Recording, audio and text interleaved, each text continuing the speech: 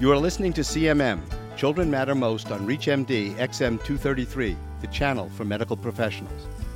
All's fair in love and war. I love being a pediatrician, but I feel like I am in a war for my survival and the survival of primary care, and no one wants to level the playing field. The newest offensive?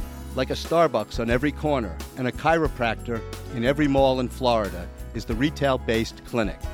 Join me and my guest, Dr. Jay Berkelhammer, at the Clinicians Roundtable as we discuss the good, the bad, and the ugly of RBCs. Dr. Berkelhammer is the president of the American Academy of Pediatrics. He is senior vice president for medical affairs at Children's Healthcare of Atlanta and clinical professor of pediatrics at Emory University School of Medicine. Hello, Dr. Berkelhammer, and thank you for taking the time to join us at the Clinicians Roundtable. My pleasure. I want to start off on a positive note.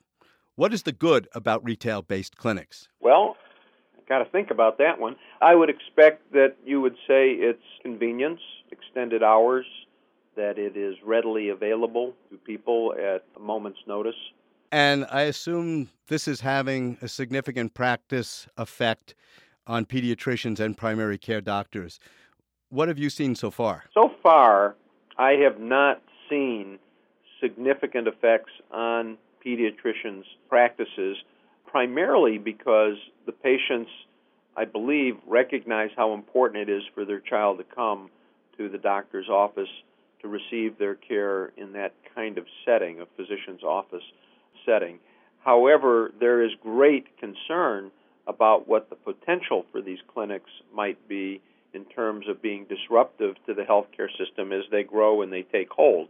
There are many of these that are now opening, so I think they have the potential of doing great harm. But I think right now it's more in the world of concern about what they may do rather than what they've already done. I fully endorse and try to explain and make clear to my patients the importance of a medical home. Could you tell our audience a little bit about what the medical home means to you and why we must preserve it? Well, the medical home is something that I think of as providing care that's accessible. It's family-centered. The care is comprehensive. It really looks at all aspects of the needs of the child. It's something that's continuous over a period of time. Care is coordinated. There is somebody who is looking after all the aspects of the child's care. It's compassionate. It's culturally effective. It's really something that brings it together. Who is it that's really trying to help you navigate the health care that your child needs? And it's going to be the medical home, and it's going to be your child's pediatrician. What should the response of a pediatrician be to a parent who calls them up at night and says, I was in the Walgreens this afternoon and my child had strep throat and now he has 103 and vomiting? I would want to know just what did they do, and did they prescribe any medication, and how did they make that diagnosis?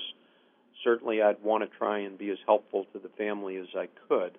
If necessary, if the child was not improving the next morning, I certainly would want to see that child in my office. And if the symptoms as the parent described them were sufficiently concerning, I would recommend they go over to the hospital emergency room, and I would work with the emergency room to make sure he got seen in the middle of the night. Does the parent or patients, in terms of older children, change when they utilize an in-store clinic? Are they accepting more responsibility? The parents are accepting more responsibility, but they may not realize that they're accepting more responsibility. Caring for the child is certainly the primary obligation of the parent, but the pediatrician can be your partner in that as well.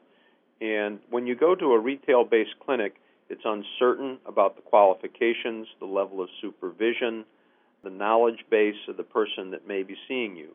These are provider extenders. There may be a physician who is providing some level of oversight distant from the retail-based clinic, and who knows what the qualifications are of that physician and how many different clinics that person's supervising and just how involved they are in the guidelines and the way things go about being done in those retail-based clinics. I'd like to talk about that a little bit more. The number of these clinics is exploding geometrically. Are there enough qualified advanced practice nurses to cover all these clinics? I've heard numbers up to 5,000 within the next couple of years. Well, certainly not in the world of pediatrics, that advanced practice nurses who care for children have to be particularly trained and experienced in dealing with children, and they really should be working hand in glove with a physician as part of a team who are caring for the child. So I really question whether there will be adequate numbers. As I understand peer review, a physician must be peer-reviewed by a same specialty physician. I know it bothers me, and I was wondering your reaction to the fact that the supervising physician, it seems like, could come from any specialty. I think you're right on target, and it's an enigma to me as to how this thing is going to really work and sustain itself. I can't believe that the public will be duped by these retail-based clinics and see that as a preferable thing to do. I think they're trading on the convenience factor here in these places where the retail clinics are located, but I think the general public will figure this out. I walked into the grocery store yesterday afternoon on the way home from work, and positioned within several feet of the main entrance of the grocery store was one of these retail-based clinics, and there were a couple of kids sitting on chairs waiting to be seen, coughing and sputtering, and I just wonder whether people are going to say, I don't think I want to go into that grocery store. A couple of kids sitting there waiting to be seen by somebody in this little booth that they called a retail-based clinic. The thing was about 100 feet total square feet, and with some glass walls around it, no privacy, and sick kids sitting right there at the entrance. So, I just wonder whether at some point the public is going to say, I don't think I want to go there. I agree completely. You are listening to ReachMD XM233, the channel for medical professionals. I am Dr. Bill Rutenberg, and my guest today is Dr. Jay Berkelhammer, president of the American Academy of Pediatrics, and we are discussing retail-based clinics, the good, the bad, and the ugly. I truly had the same reaction. I'm just thinking, here are all these kids walking around the store. Well, they'll probably purchase candy bars. And in fact, I understand the data shows that 50% of the people in a retail-based clinic make another purchase in the store, and 90% fill their prescription in the store. That just seems to be not a good system. Well, and we've got one of the retail-based clinics here in my hometown where they're actually starting to do sports physicals for the kids, and they're giving away $10 coupons so that the family can buy something else while they're in the store. And so, it's just further fragmentation. It's subjecting healthcare to a level of marketeering which just makes me shudder. How long do you think it's going to be before the retail-based clinic asks patients to transfer their medical records and they become the new medical home? I quite frankly don't see that going that far. I think that what we will see is that the physicians will recognize the competitive threat on the convenience side, and you'll see physicians keeping their offices open longer. You will see physicians working to locate their offices in more convenient locations.